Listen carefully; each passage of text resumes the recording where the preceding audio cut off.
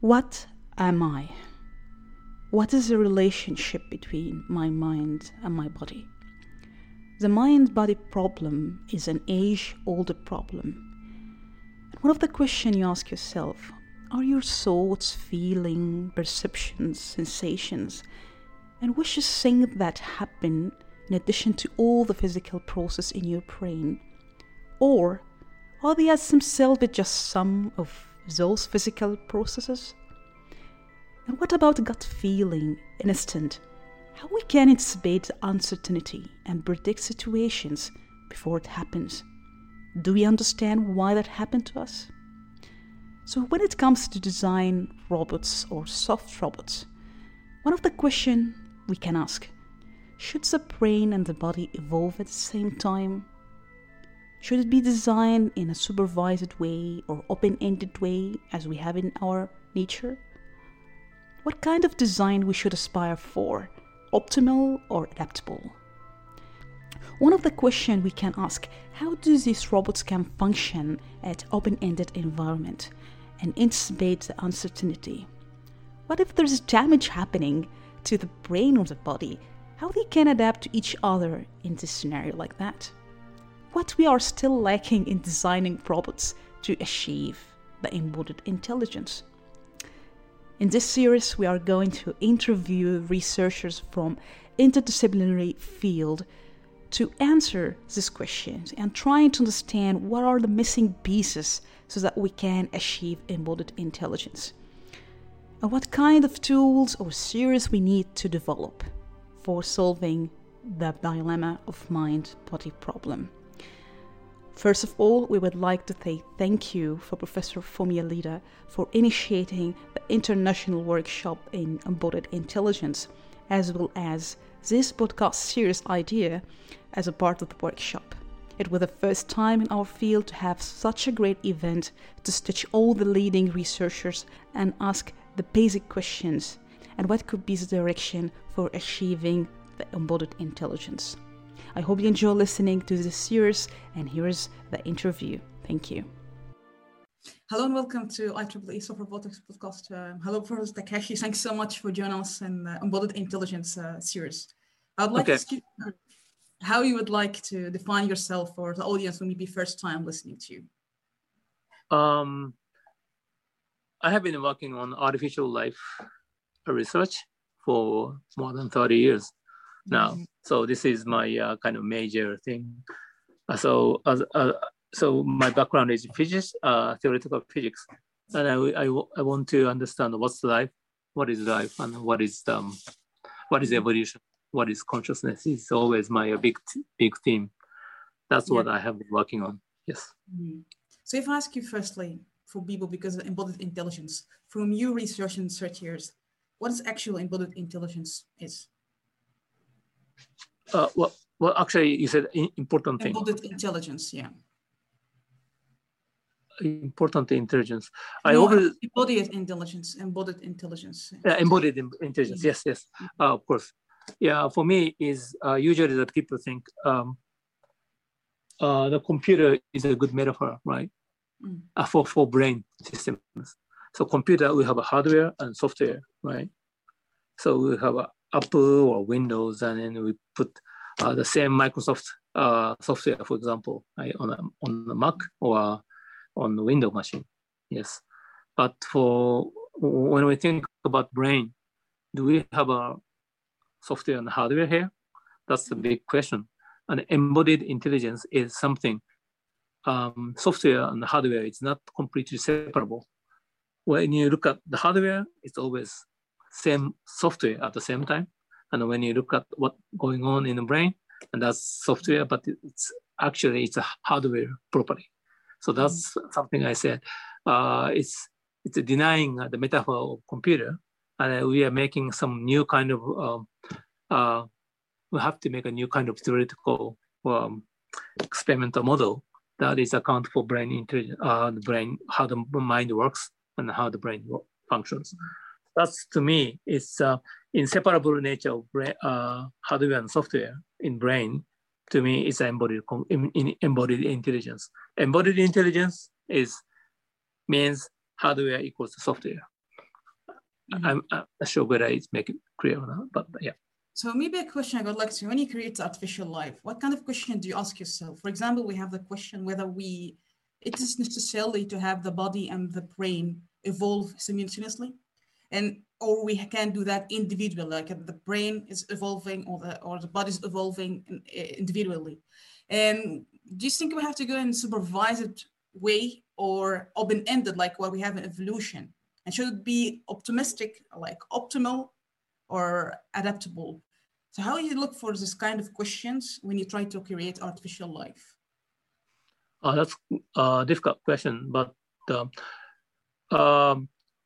people ask me what's the definition of artificial life is, and then my answer is always it's about the theory of brain and the theory of evolution, right? So artificial life is all about theory of brain and evolution, right?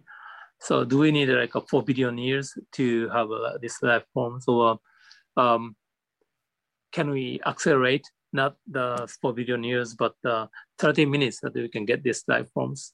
That's what artificial life is want to understand. Whether it's this is actually necessary time span to get this evolution or not, right? And for the, as you said, also co-evolution of brain and embodiment, brain and body. That's a tough question, and usually that we see something is moving in the computer space, then we say that's a body, right? It's a movement. So movement, the life emerges in motion is something that we want to understand.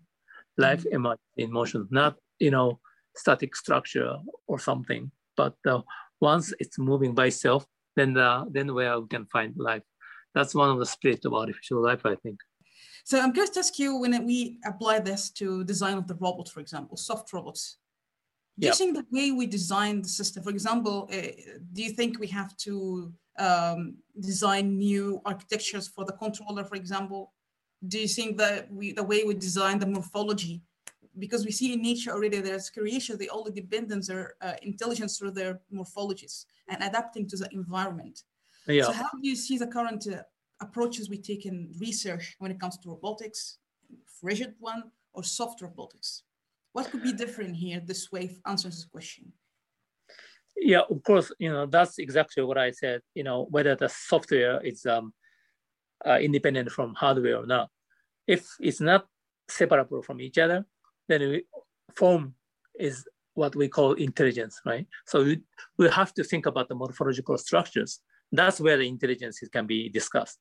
But if they are separable, then we study internal structure as a neural network, and then put that neural network in any kinds of forms. So I'm sort of against this kind of approach.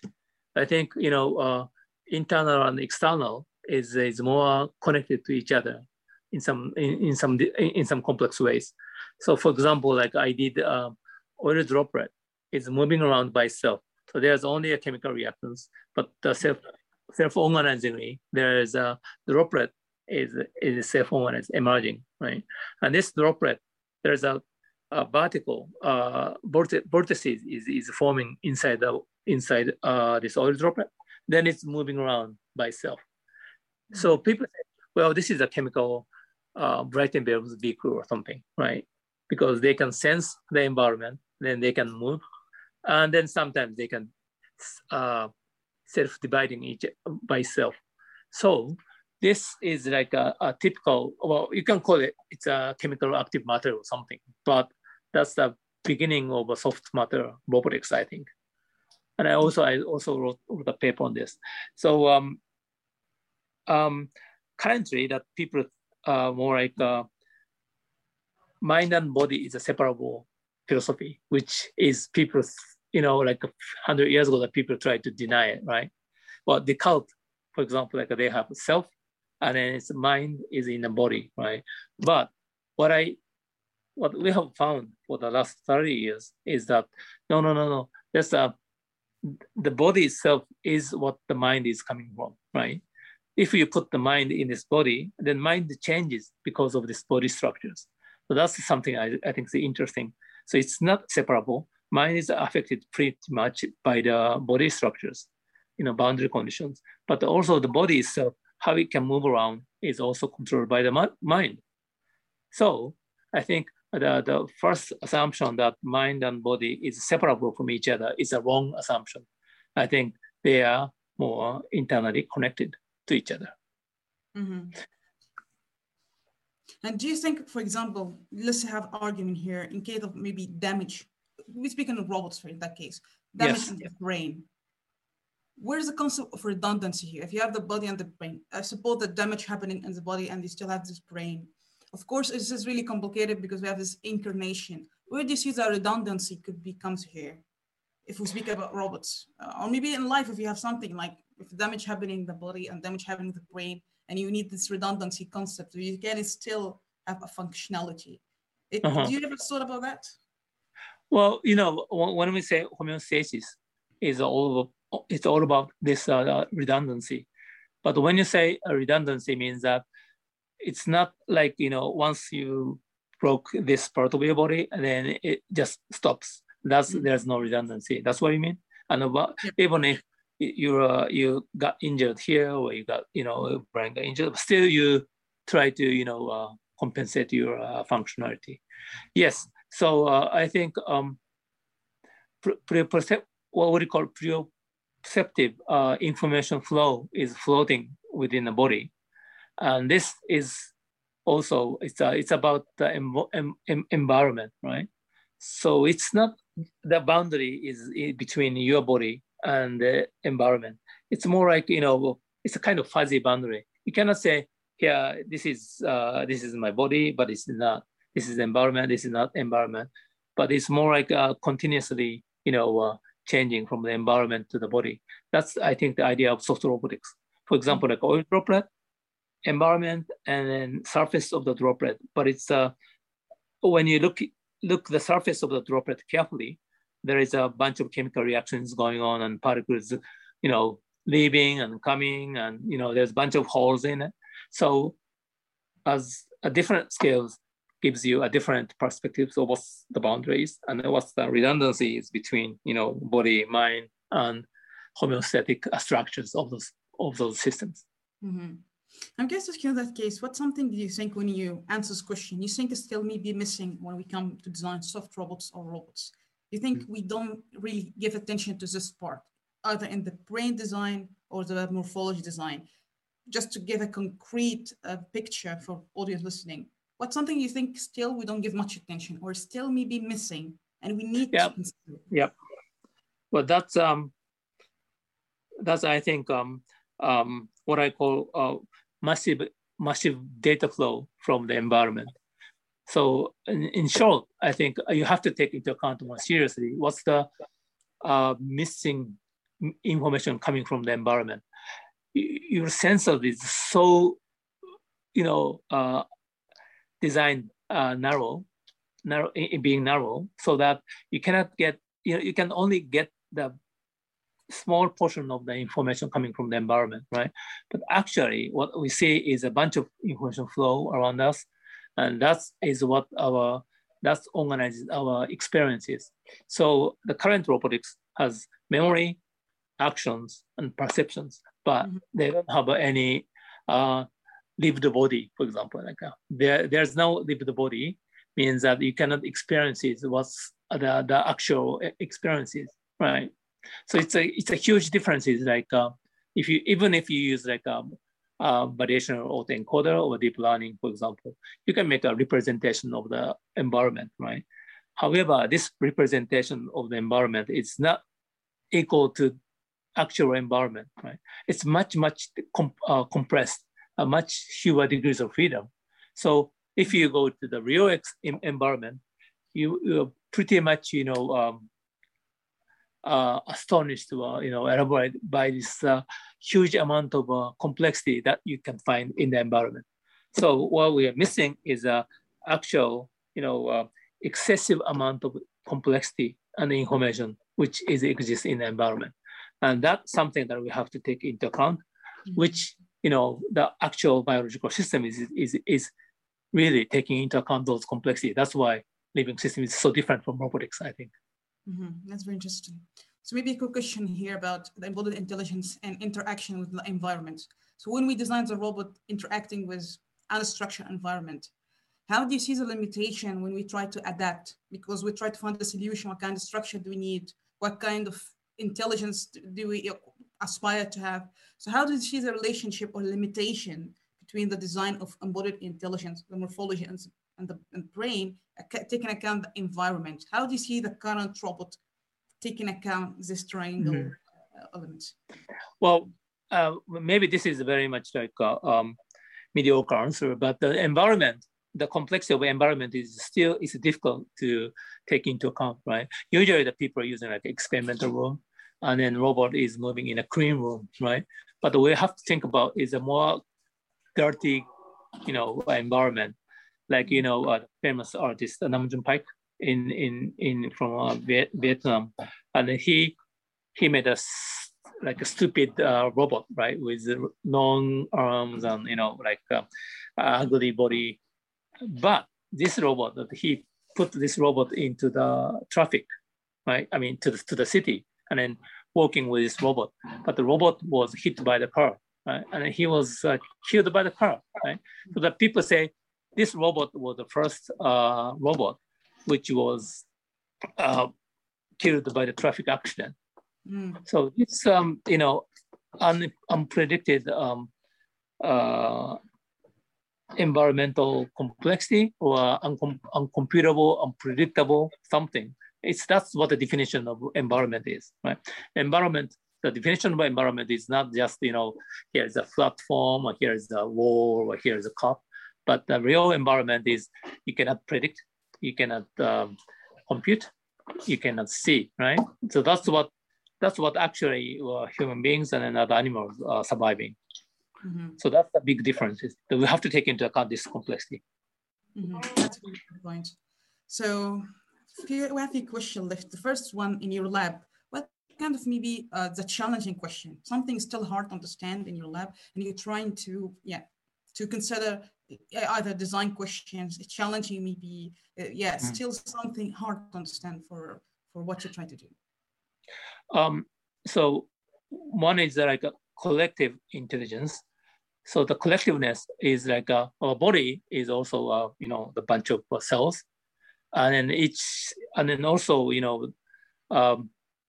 but that's exactly what I would have to say. So our body is made out of a bunch of cells, and birds flocking together. They also have a bunch of individuals, right? But they always flocking and then making a huge swarms. And then when you see like the honeybees hive, then thousands of bees is interacting with each other, and they have different functions and different roles in the hive.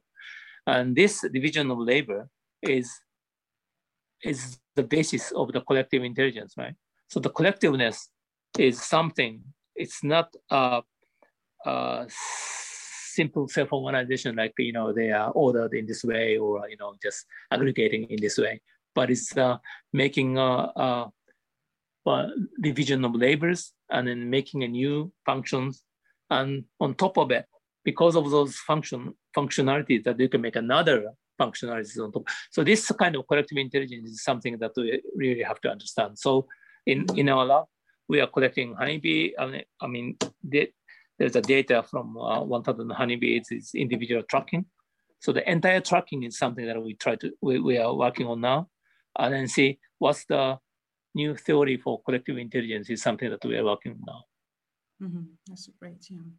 So were there any direction that you thought, for example, in understanding what is intelligence and what you're trying to do in your life, you have this kind of maybe perception, but when you try to apply in robots with very surprising, or you didn't expect this behavior. For example, we have the emotion behavior and what we see, and some guys say we didn't expect this behavior. Did you have something like that happen to you? Yeah, of course. That's the main purpose of what I am doing research, and then what the science is all about, right? For example, like a collective behaviors that one. So the numbers of the agent is up to from 1,000 to 2,000 to 10,000 to 100,000, right? To the million, and then like over 10,000 or something, the structure is make a big transitions. So the size is changing into quality. The quality is changed by the scales, right? So the collective intelligence, the interesting thing is that you don't expect that something is different quality emerges at certain size, right? But that's what I found in our SOM behavior, SOM studies in a computer. And then also the robot is something, that's one of the collective behaviors that we found. Also the robot experiment that the robot is trying to imitate human behavior.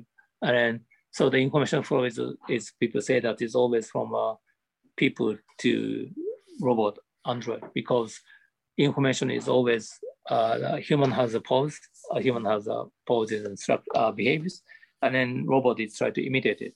That's why the information is coming from human to robot, right? However, because the robot is quite often fails to imitate human behavior, right? But the human, coming to interact with robot, try to help robot, try to imitate robot.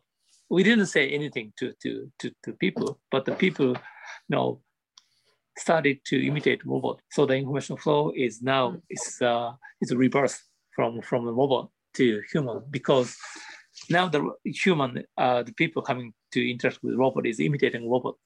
So it's mutually, so you can say turn taking, or you can say mutual imitation is emerging without telling anything. So that's another example that we found was very interesting. Thank you. Thank you for sharing that. And since I close the end, a few questions. The first one, what's your aspiration for your research? Something aspire to understand about artificial life, or you sometimes you think about that what I want to do in coming years. Maybe still crazy, but you think about it in your mind. Do you have any kind of thoughts like that?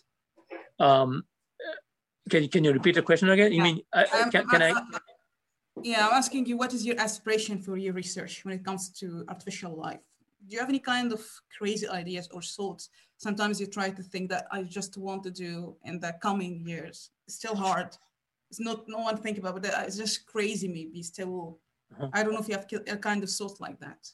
I do, like,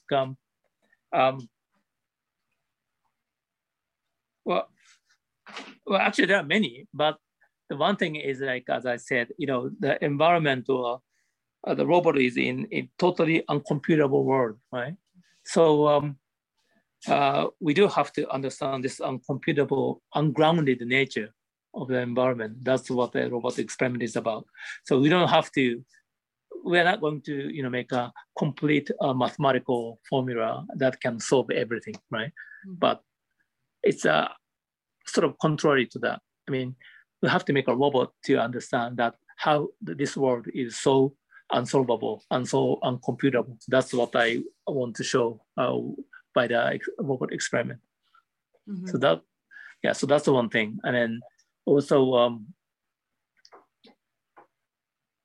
in terms of evolution, right? So I am always thinking that whether the evolution is can be accelerated or not, right? As I said, why do we need 4 billion years to have these life forms?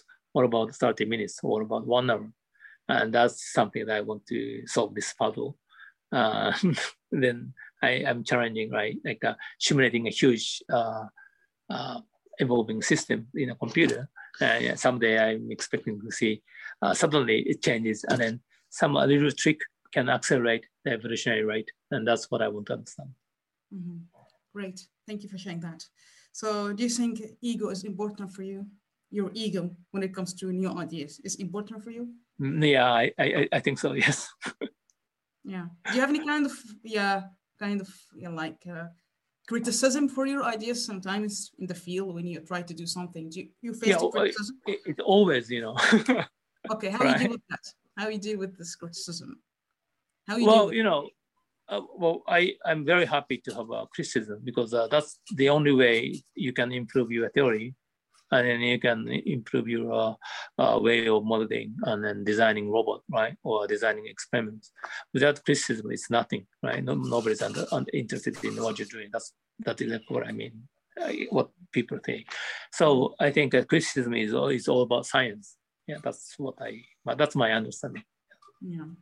And what could be the most important quality you have gained while being working in the field and in these ideas? What could be the most important quality? Yeah. You mean important resilience quality for you, like persistence? You had like failure and ideas, and you try to keep going. Yeah, something like that. Qualities. Yeah. Let me think. Well, I think, you know, like for now, you know, my way of, I didn't know what I already told you this, but offloaded agency is something that I got from all this experiment. Means that, you know, I try to understand the algorithm is only all about, you know, how to generate life from scratch, right? So the life equals to generative algorithmic processes. However, when I'm doing experiment with Android and human being, then, you know, life is, or agency or mind is offloaded from or contagious from other human living systems to robot. So that's something that I thought was it's great idea, and I want to develop this idea. Of course, it's been criticized a lot, but I still think that, you know, because this mind is offloaded or contagious from living systems to non-living systems, right? That's what artificial life is about. But that's what we, first of all, we have to understand. It's kind of what I call panspermia hypothesis. Panspermia hypothesis, life is not emerged on Earth, but it's coming from other planet and then launched on Earth. And then it's evolving, right? That's what the panspermia hypothesis is about. And maybe the mind is too, right? You cannot make out the first mind, right, from non-living systems, but maybe the mind or agency is coming from already existing living systems. So that's what I call it. It's a mind, panspermia hypothesis of mind or agency. Yeah, thank you for sharing that. And lastly, what was the best advice that was given to you? And yeah, was life changing? The best advice was given to you? Excuse me, sorry. So there's a noise. What is the best advice was given to you, and was it life changing? Was it personally or professionally? The best advice was given to you. Well, that's a tough question, by the way.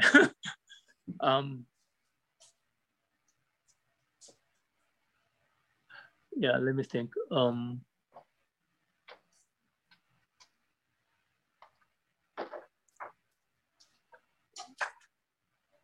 Well, don't try to solve by thinking by yourself, but maybe first of all, do some computer simulations or anything that you can. You have to interact with non-self from you. Then maybe you can get some good idea from that. So for me, that was a computer simulation. So I was trying to do just, you know, with papers and pencil, which is a theoretical physicist is, you know, usually is about, right? Okay, there's a, you know, whiteboard with pen, then I can solve everything. But that's what the physicist's typical attitude. But so when I was a master student, that my colleague came to me and I said, Takashi, I know that you're smart, but you have to, you need some other thing. You need some intelligent thing, like computers. At that time, we have personal computers around us.